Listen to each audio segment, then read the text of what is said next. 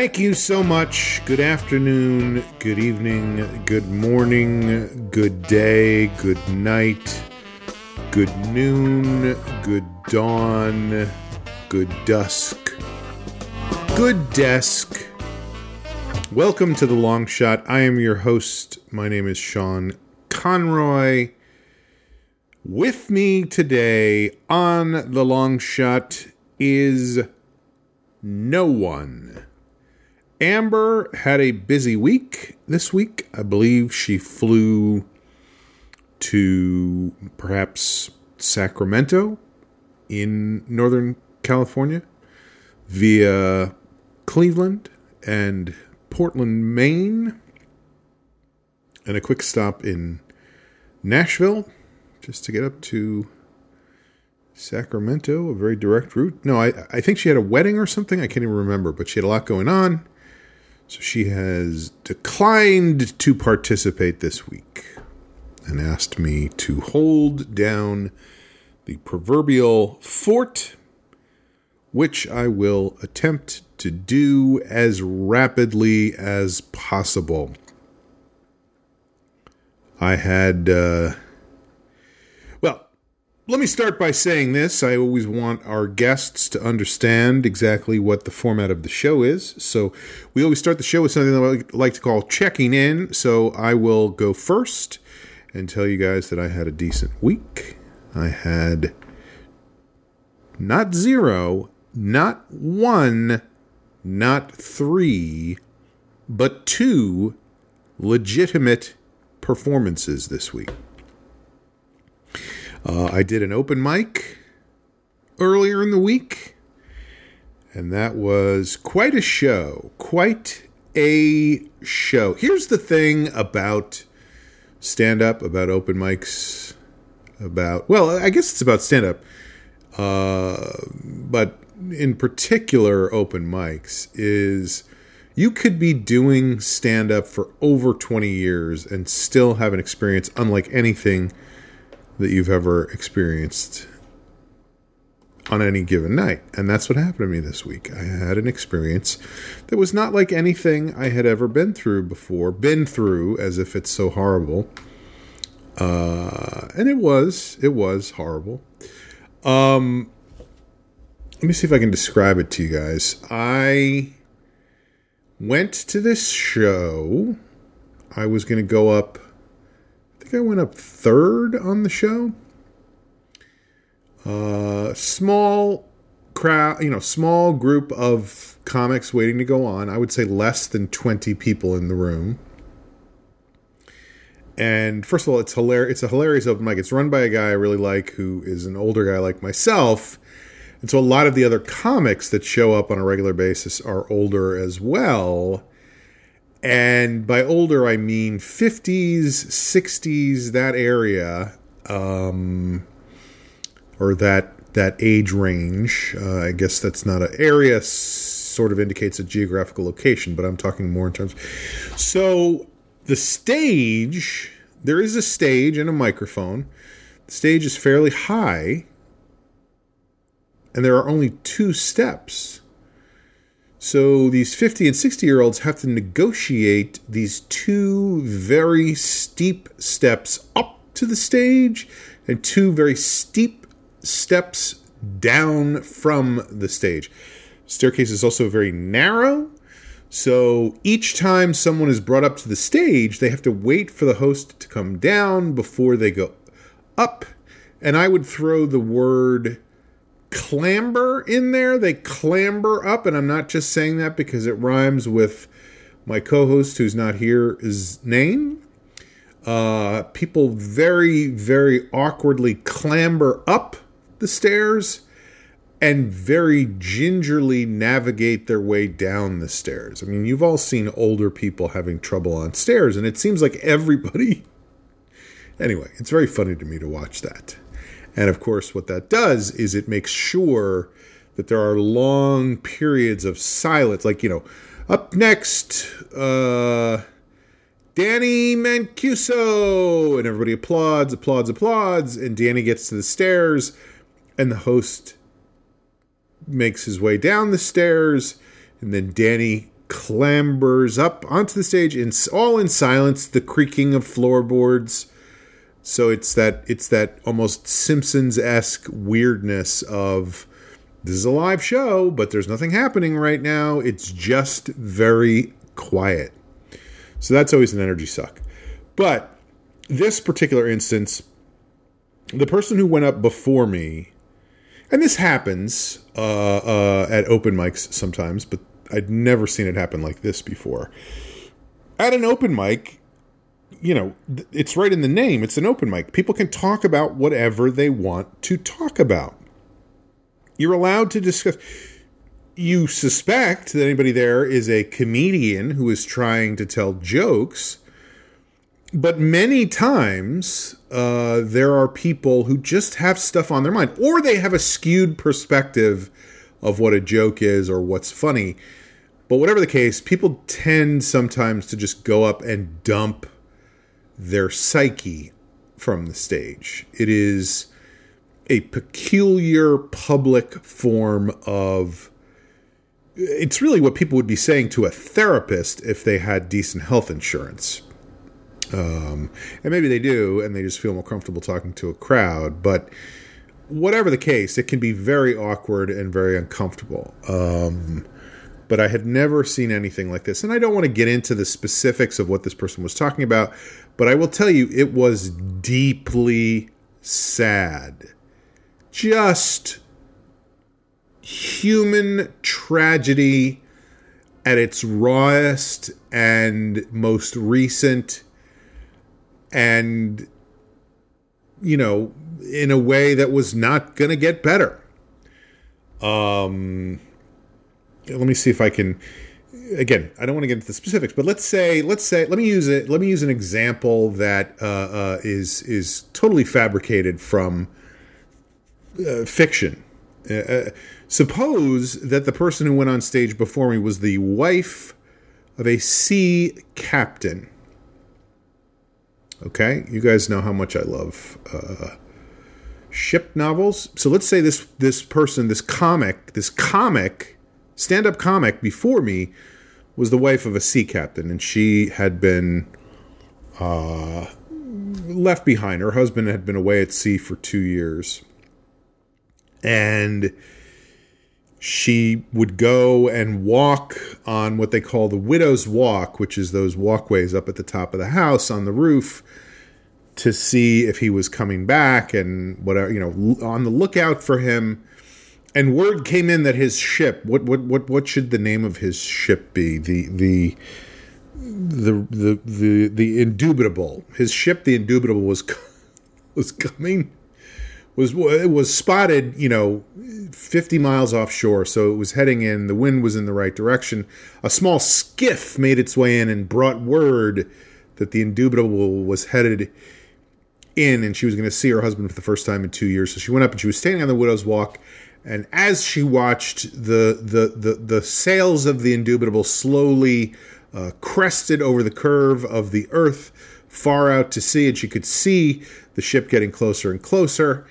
And then as it got within like 3 miles of land, of the harbor nearby, it struck a rock and sank, and all hands were lost, including her husband, Captain Dunes. Captain Dunes was lost at sea. And she had to stand there and watch, knowing that her husband had come so close to coming home. She'd missed him all this time, and she'd been, both emotionally needed him, and also physically felt very lonely and craved the attention that he would give her brain and her body. And we don't know exactly what happened. He may have been hit in the head by a falling spar, or he may have drowned, or there's a rumor that there may have been a mutiny on board the ship right at that moment, which is why they hit the rock there, because it's charted. I mean, they know it's there, so why would they? But anyway, imagine that widow getting up on stage 4 days later and saying, 4 days ago I watched my husband die, and I'm not over it, And I don't know what I'm going to do going forward. And that's 7 minutes of that. And then she said, thank you. She gingerly navigated her way down from the stage. The host clambered back up and went, okay, next up, Sean Conroy. And I had to go up and follow that. And we were everybody was sitting there. Well, I can't speak for everybody. I can only speak for myself. I was so deeply saddened by what she had been talking about. And I felt like everybody was in that. It was just tragic. Because, like I said, her husband had been at sea for 2 years. They had done, they had done well. They had caught some whales in the South Pacific. They had gotten some whale oil. They had sent that back, some ambergris, and some shawls and petticoats that they had traded for in various... Whatever the case. Anyway, it was just a pall. It cast a pall over the room. And then I had never... I'd been up after people who had weird things to say or bizarre or, I hate this. I don't like that. Well, that was when I went up after Eddie. But anyway, it just made it a bizarre and sad, really sad experience to go up and try to go, hey, you guys, what do you think about critical race theory, anybody? Because that's the kind of material I like to do. So that was one performance I had this past week. I had another performance with an improv group I work with called The Swarm that I've been performing with for 24 and a half years, if you can believe that. We did a live show. We had done a couple of sets at other people's shows where literally we were one of several improv groups performing, and the whole audience was just the other improv groups watching. So yes, we had done those shows, but I feel like that's not, it's like a scrimmage, basically. Like you're playing with other teams, but nobody's keeping score.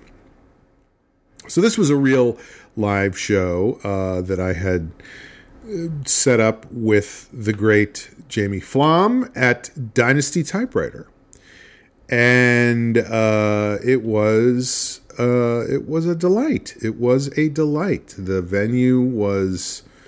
he's really got that place ship shape. It's, I don't know what the right word is. And no, I would say it's comfortable and nice and well appointed and welcoming and friendly, and the staff treats you well when you go in.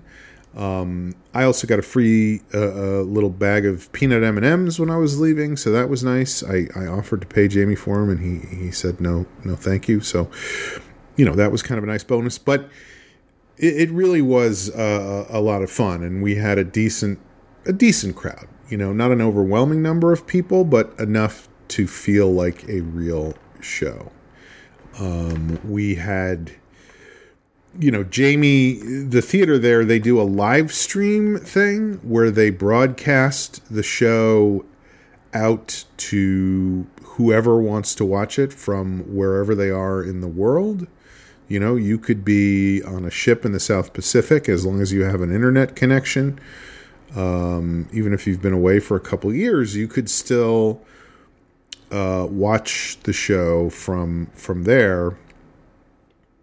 But in order to make that, and we had some people, some listeners even register to do that, but unfortunately there is a minimum number of people that makes it worthwhile, and we did not achieve that minimum.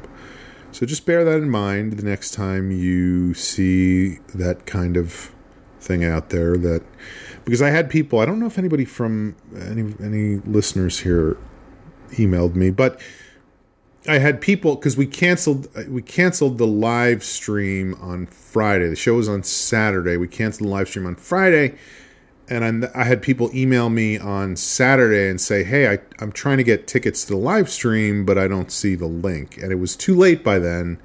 We would have needed those people to sign up sooner than that, and that might have worked. And we might have reached the minimum number of people we needed. I think the number of people we needed was 3, and we got 2. So next time, buy a ticket, and you could be the person that puts us over the top, for which we would be extremely grateful. But anyway, it was a super fun show.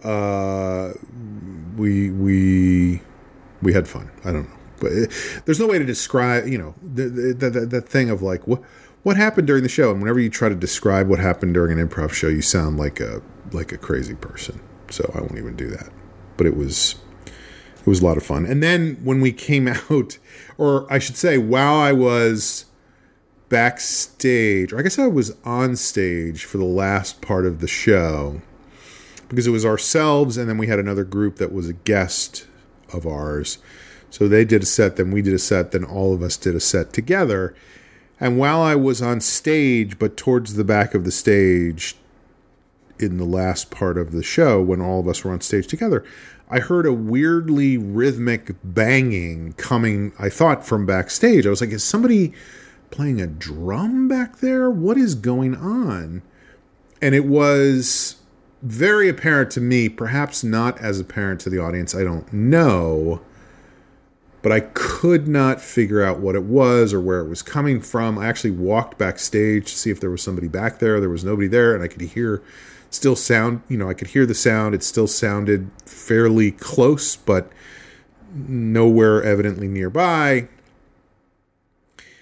And, I thought maybe because there's like some kind of weird reception hall next door to Jamie's theater. So maybe it was something going on in the reception hall. I don't know. But it turned out what it was there was some kind of festival in the park down the street from the theater, and they were setting off fireworks. So the sound that I thought was some kind of rhythmic drumming was actually the booming of fireworks in the distance. So that was delightful to be able to have the show suffused with the sound of nearby fireworks. But somebody did take a video of Jamie's of the marquee with the swarm on it, and then the fireworks going off in the distance, and it was just a funny thing to go, oh yeah, the swarm is here, that's why the fireworks are going off, as if anybody would believe that. Okay, like I said, I'm trying to move this along because Amber's not here. I do want to catch everybody up on what happened this week on our favorite TV show, La Brea, because there's a lot going on, but we don't quite know what most of it is. I mean, that seems to be where they're at right now in the show, is let's present a lot of stuff in a way that feels mysterious. Like, here's a lot of questions, but we don't know what the answers are yet. Or at least you don't, because you're watching the show. We know what they are because we're the writers in the writer's room, but you don't know what they are. So just a couple of highlights, things I really enjoyed this week. One is there's a guy who's been on the show since season 1, and he's not even definitely not an important character. You might even call him like an extra, although he's had lines a couple times. But this week I just started really thinking about him. And he's got glasses and curly hair. And first of all, the first 8 minutes of the episode. So there's always the thing at the beginning of every episode of every show where it's like, this is what happened last week on the show. So they go through that. There's a recap. But then the first 8 minutes of this show are another conversation among all the characters about everything that's been going on. Everything, so it's like you get the actual highlights of everything that's happened in a reel from the show itself. Then you have the characters going, Well, if you remember, Scott took off with the other evil mad scientists. They're at a building somewhere nearby. We don't know where they are. And, these people did this thing. And, so they're giving us all. This show is all about keeping the viewers on board the whole time. And at one point, as this recap is all going on, because Gavin is now involved in the recap. Gavin, who jumped into a sinkhole in Seattle in 2022 and ended up in LA in 10,000 BC. He doesn't quite understand how he got there. Gavin, who used to be Isaiah, and now he's whatever. The guy who's been having visions, and that's what turned him into an alcoholic and got his wife to screw his best friend and, all that kind of stuff. He's there. He's the one that they're telling everything to. And at one point, this curly-haired guy who's just an extra,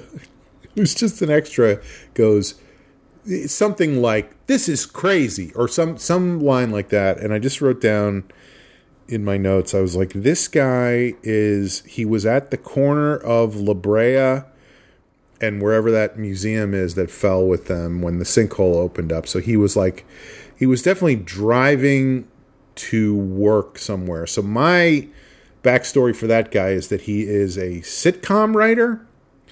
I think he works on Young Sheldon. I wrote down that his name is Murray, which was incorrect because later in the show, we find out that his name is actually Judah.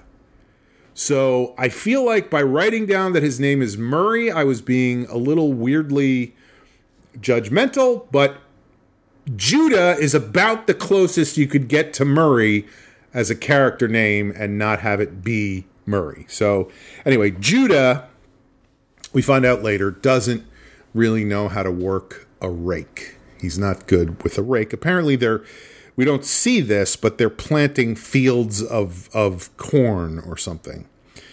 So again, we have a bunch of stories going on. One is the Levi and the wife story, and we have a couple of flashbacks there. We find out that Levi just brought over some pliers when she was fixing the sink, and one thing led to another, and they ended up sleeping together because Gavin, where Gavin was. He came home drunk every night this week, so you know where he is. I guess that means he's out at a bar. And then Levi and her are in bed together. Levi has his pants on in bed. I mean, that seemed weird to me, but he has sex with his pants on, which is an old-fashioned birth control method. But what happened was, while she was sleeping with Levi, having an affair with Levi, that was when Izzy had her accident. And I think the implication is that's when Izzy lost her leg. And so therefore it was the fault of this affair that Izzy had the mom picked her up from school, Izzy would not have had her, her leg, would not have lost her leg in an accident, So that's the guilt that the mom is carrying. We find out that she wants to be with Levi. They're in a mine of some sort, mining for rocks that are very important. And this is what I'm talking about. We don't know why these rocks are important. They really want to know, what is about these rocks? Why are these rocks so significant? We don't know. It's a mystery. But I'm sure when we find out why these exiles, they're called the exiles, not the Klingons, when we find out why the exiles are so into mining these rocks, I'm sure the payoff will justify how much time we've spent not knowing what these rocks are. It's going to turn out to be very important. I don't know if they're uranium ore of some kind or some kind of magnetic generation, energy source for the time machine that's clearly in the building where the evil scientist and Scott the stoner are. But anyway, these rocks are very important. They want to escape from these people, so they talk to Virgil, who fell in at La Brea just where they did, but ended up very far away from them. Virgil is a chef. I think he is maybe a chef at La Poubelle up on Franklin. And anyway, he ended up down there. Virgil is trying to convince the other people he fell into the hole with to help out, to cause a distraction so that Levi and the mom can escape together. But one of the exiles hears them conspiring and starts to beat the shit out of Virgil, which means Levi has to jump in. And Levi disappears. They think he's going to get killed, but he comes back. And when he comes back, the mom is very glad to see him because she has decided while he's gone that I think she has decided that she loves him. She says almost, "I love you." She doesn't say it, but she comes very close to saying, "I love you," but then gets cut off when they start kissing each other. So that's what's going on with Levi and the mom. They're digging for rocks that they don't understand what they're for, but they're trying to escape. Meanwhile, the two kids who are back in 1988, they're in Hollywood. And this was a great example to me of how important it is on this show, not for the people in charge to know that the audience doesn't lose the thread. Because they're up by this sinkhole in Hollywood Park or whatever it's called, by the Hollywood sign. And the whole scene, they're talking about how they have to get into the sinkhole. That's how they'll get back to 10,000 BC. They need to get away from 1988. They have to get back to 10,000 BC to their families, whatever. And that clearly was not enough in the scene, because even before the scene starts, from a distance, there is a line said by one of the kids to the other one, we've got to get into that sinkhole to go back to 10,000 BC. And that line is done in a method called ADR, where they went in and they recorded that line over a shot after the whole thing was shot, because they felt like they needed to give the scene some context. Now, the whole scene is just them saying the exact same thing, but I guess they felt like they didn't say it enough in that scene, so they went back in and ADR'd it. And then we see a weird dude listening to them talking about this. Something's up with that guy. What are we going to find out? And then the next scene, we see them in Santa Monica. Now, I will point out that getting from the Hollywood sign to Santa Monica, that's like a 5-hour trip. And I have seen no sign of them having a car or anything, so I don't know how they got from the Hollywood sign to Santa Monica. That was a major sticking point for me, because there's just no way to do it. Like, it's not like mass transit is simple in Los Angeles. So it turns out the guy who's been eavesdropping on them is a geologist or geology professor or something. Whatever he is a foreigner playing an American, clearly from the way he speaks American English. It's like, oh, that guy. At first I thought he was from that he was British, but then I was thinking about it, and I think they shoot this in Australia. So he's probably Australian. If anybody can check that for me, that would be great. But he says to them that there's going to be another sinkhole. He figured that out with he has a spectrometer, and he says every time a sinkhole opens up, their energy waves coincide with a time frame.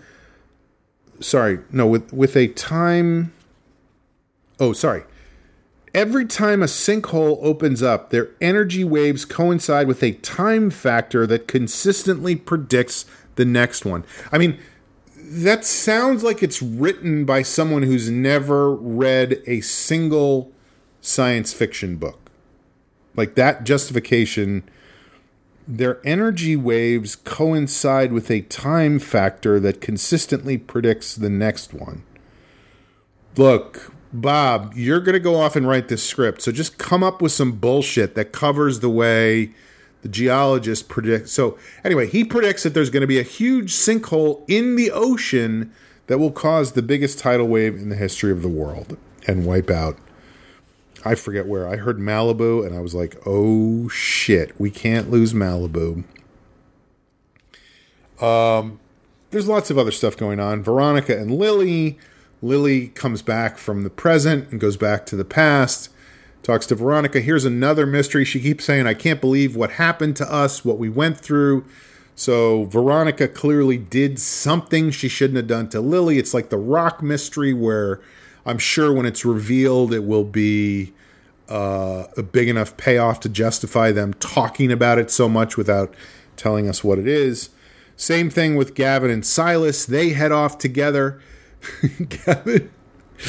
Gavin wants to take Silas, who is his grandfather, and who I guess I sort of realized for the first time in this episode that Silas is much younger than they're trying to play him. Like he's definitely wearing a weird wig, and I think the actor is not in his, at least not in his 70s or 80s. I don't know if he's in his 40s, but he's way younger than he's supposed to be on the show.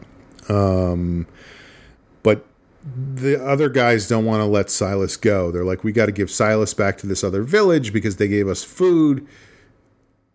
Gavin says, I got to take him with me. And the other guys are like, you can't. And then Gavin goes, I got to. The other guys are like, you can't. Gavin goes, I got to. And the other guys are like, fine. Just bring him back, okay? So that worked out great, that argument ended in Gavin's favor. So him and Silas set off to look for the exiles. But unfortunately, Gavin steps in a trap and gets hung upside down. Now, I didn't totally understand this part. Was the grizzly bear the one who set the trap? Because the grizzly bear, it was a perfect trap for the grizzly bear. The grizzly bear could just come along after the person was in the trap and basically treat him like a heavy bag, right? And we never saw anybody after that who was like, hey, you were in my trap and you cut it, or whatever. But Gavin gets trapped. The grizzly bear is about to beat him to death with his claws. He's about to go, what was that Leonardo DiCaprio thing where he gets almost killed by the grizzly bear? He's about to do that on him. But Silas takes the little pocket knife and with one stab with that tiny little pocket knife, it was basically a letter opener. Then Gavin takes out the grizzly bear. Silas takes out the grizzly bear. And then there's this weird thing that happens where, again, Gavin is going, what happened to my parents? Why won't you tell me about my parents? What's going on with my parents? How did my parents die? And it's a big mystery, like the rocks, like what happened with Veronica and Lily, like what's going on with the building that Scott's gone into, like it's like the country of origin of the geologist and the spectrometer. All of these mysteries, and Silas makes it be known to Gavin, his parents are not dead. They're still there somewhere. So that's fucked up. That Silas has been keeping this from Gavin all this time, and he won't tell him why he's been hiding it from him, or what he's been hiding, or what's really going on. So it is very, very mysterious. Lots of mystery setup. Lots and lots of mystery setup. I really want to know what's up with those rocks, what happened with Veronica and Lily, what happened with Gavin's parents, how that bear was able to tie basically a hangman's noose and trap Gavin like that. Like, bears don't have opposable thumbs. How is he tying those knots? And how that little pocket knife was able to kill the bear. I mean, the bear has blubber on it, like fat, and the blade of that knife was less than 3 inches long. And I know that when you stab somebody with that much, the bear's hibernating in the winter. He's been just putting on fat this whole time. How did he? Anyway, But anyway, this weird thing happens where Silas goes, well, my canteen is empty. I'm going to go fill it up. You mind if I go fill up my canteen? That's all I'm doing is filling up my canteen. I'm going to go fill it up at a nearby river, just with river water for my canteen that if it needs to be filled up. So that's weird. Then in the next scene, they're close to the exiles. They're finding the exiles. Gavin's like, we gotta find another way in. We can't just walk up to these guys. And Silas goes, you seem thirsty. Why don't you have some of the harmless water I put in my canteen at the nearby river we were by before when I went to get water for my canteen? It's harmless water from a river. And, to me, that kind of dialogue is just a dead giveaway that there's more going on there than meets the eye. But Gavin's not paying attention. Takes a sip of Silas's canteen, which, of course, has Rohypnol in it, or something that knocks him out. And Silas leaves him there, and he's caught by the exiles. Now, that's another mysterious thing, because Silas, the grandfather, this whole time has been like, I love you. I would do anything for you. I would always tell you the truth, except I promised your mother I wouldn't tell you what happened to your parents. I'm a very old man. This wig clearly indicates how old I am. I'm so old. Very, very old. And yet he drugs Gavin and leaves him in the grass to be caught by the exiles. So that's how we sort of leave it, is Gavin is caught by the exiles.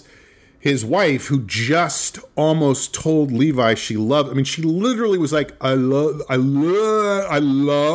and then he just started sucking on her lips and kept her from saying it when they were making out. But she's so happy to see Gavin, and they hug and whatever. So we'll see what happens with them. Gavin wakes up from his drugged haze right before he gets caught and realizes that I don't know how this worked, but somehow as he was unconscious from the drugs, he still remembers that Silas put a map in his pocket. Silas was like, this will help you escape the exiles. It's a map of the caves. And he stuffs a, it actually looked like a Harry Potter kind of map. Like, I don't know if it's like that thing where Harry Potter always knew where everybody was. Do you remember that map? No? Just me? Okay. Anybody here from out of town? So Gavin is now with Levi and his wife with the eggs. I should know the wife's name by now. It's been 12 episodes, and I still don't know. I want to call her Natalie because that's her real name, and I like her as an actress, but I still don't know what her name is on the show. So a lot going on. We don't know what the rocks are for. We don't know how these guys are going to get out. We want them to escape. We don't know where Silas is going or why he turned Gavin over to the exiles. I guess that was the only way to get these guys out, was to go in and get them through the back of the tunnels as opposed to by force, because, before they tried to beat him by force and that didn't work out because that's how they got caught. Scott, who we haven't seen all episode, the stoner dude, shows up back at camp and he's like, oh my God, you're not going to believe what happened. You're not going to believe what I saw.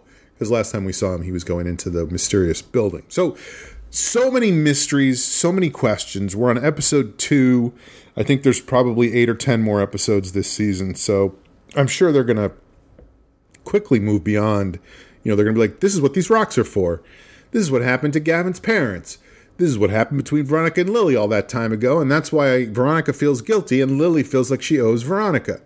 This is how these guys are going to prevent the tsunami from happening because the sinkhole opens up out by whatever that island was. Fuck, I can't even remember the name of the.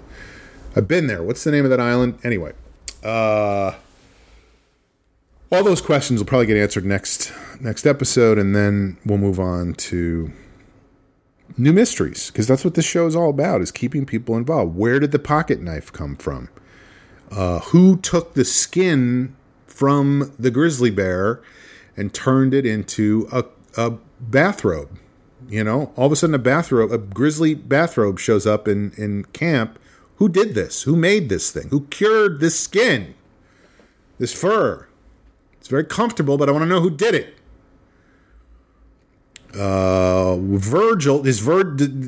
Virgil said he was a chef. Is he really good at cooking?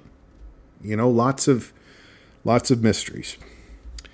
Okay. Now it's time for a segment on the show that we like to call Parting Shots. I will leave you guys with this. I have started listening to a new podcast, and I'm sure you maybe have seen it hyped, but it's Rachel Maddow from MSNBC, and the podcast is called Ultra. And I've listened to the first episode and half of the second episode, there's only 2 episodes out so far. And it is fascinating. It's about stuff that was going on in the 1940s, in the late 1930s and in 1940, when there was a large contingent of America who felt that Hitler was right, that America needed to stay out of that war, and that communism and Jews anyway, it's fascinating. It's fucking insane.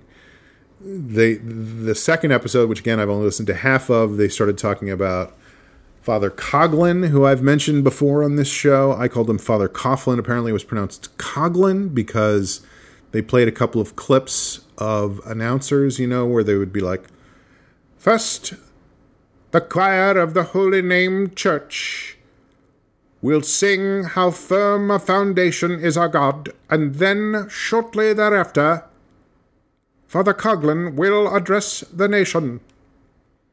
But he had this huge radio show in the late 1930s, and he seems like a bad guy. He seems like a really, really bad guy in the same way that a lot of the bad guys now are bad guys. Although I don't know, I literally don't know.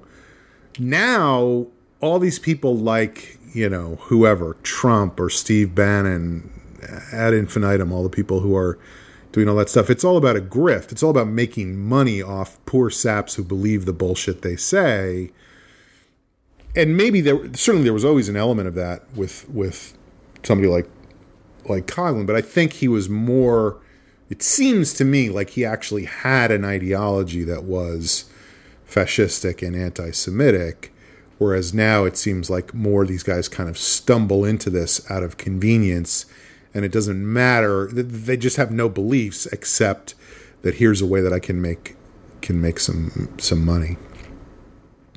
But anyway, check out Rachel Maddow's new podcast. I'm really enjoying it. I know people have mixed feelings about Rachel Maddow. I think she's really smart. I don't think there's any way you can argue with that. And they've clearly done a lot of research on this, and the story is pretty incredible and related to what's going on right now. So anyway, Amber will be back next week, I hope, unless she decided to take the long way back from Sacramento through Dubuque and Chattanooga and Little Rock and hasn't made it back by next week. But I think she'll be here. Thanks so much for listening. Smash. Whatever. We'll see you next time on The Long Shot. Thanks, everybody.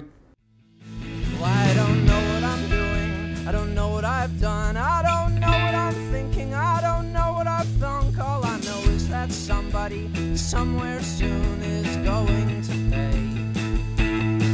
If I wasn't so angry, I'd turn on the tube. And if I wasn't so stupid, I'd listen to you. And if I wasn't so lazy, I'd probably get up off the couch.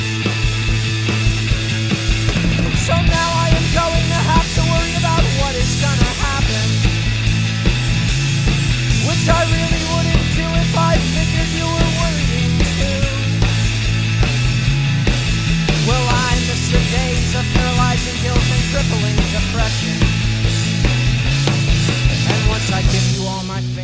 still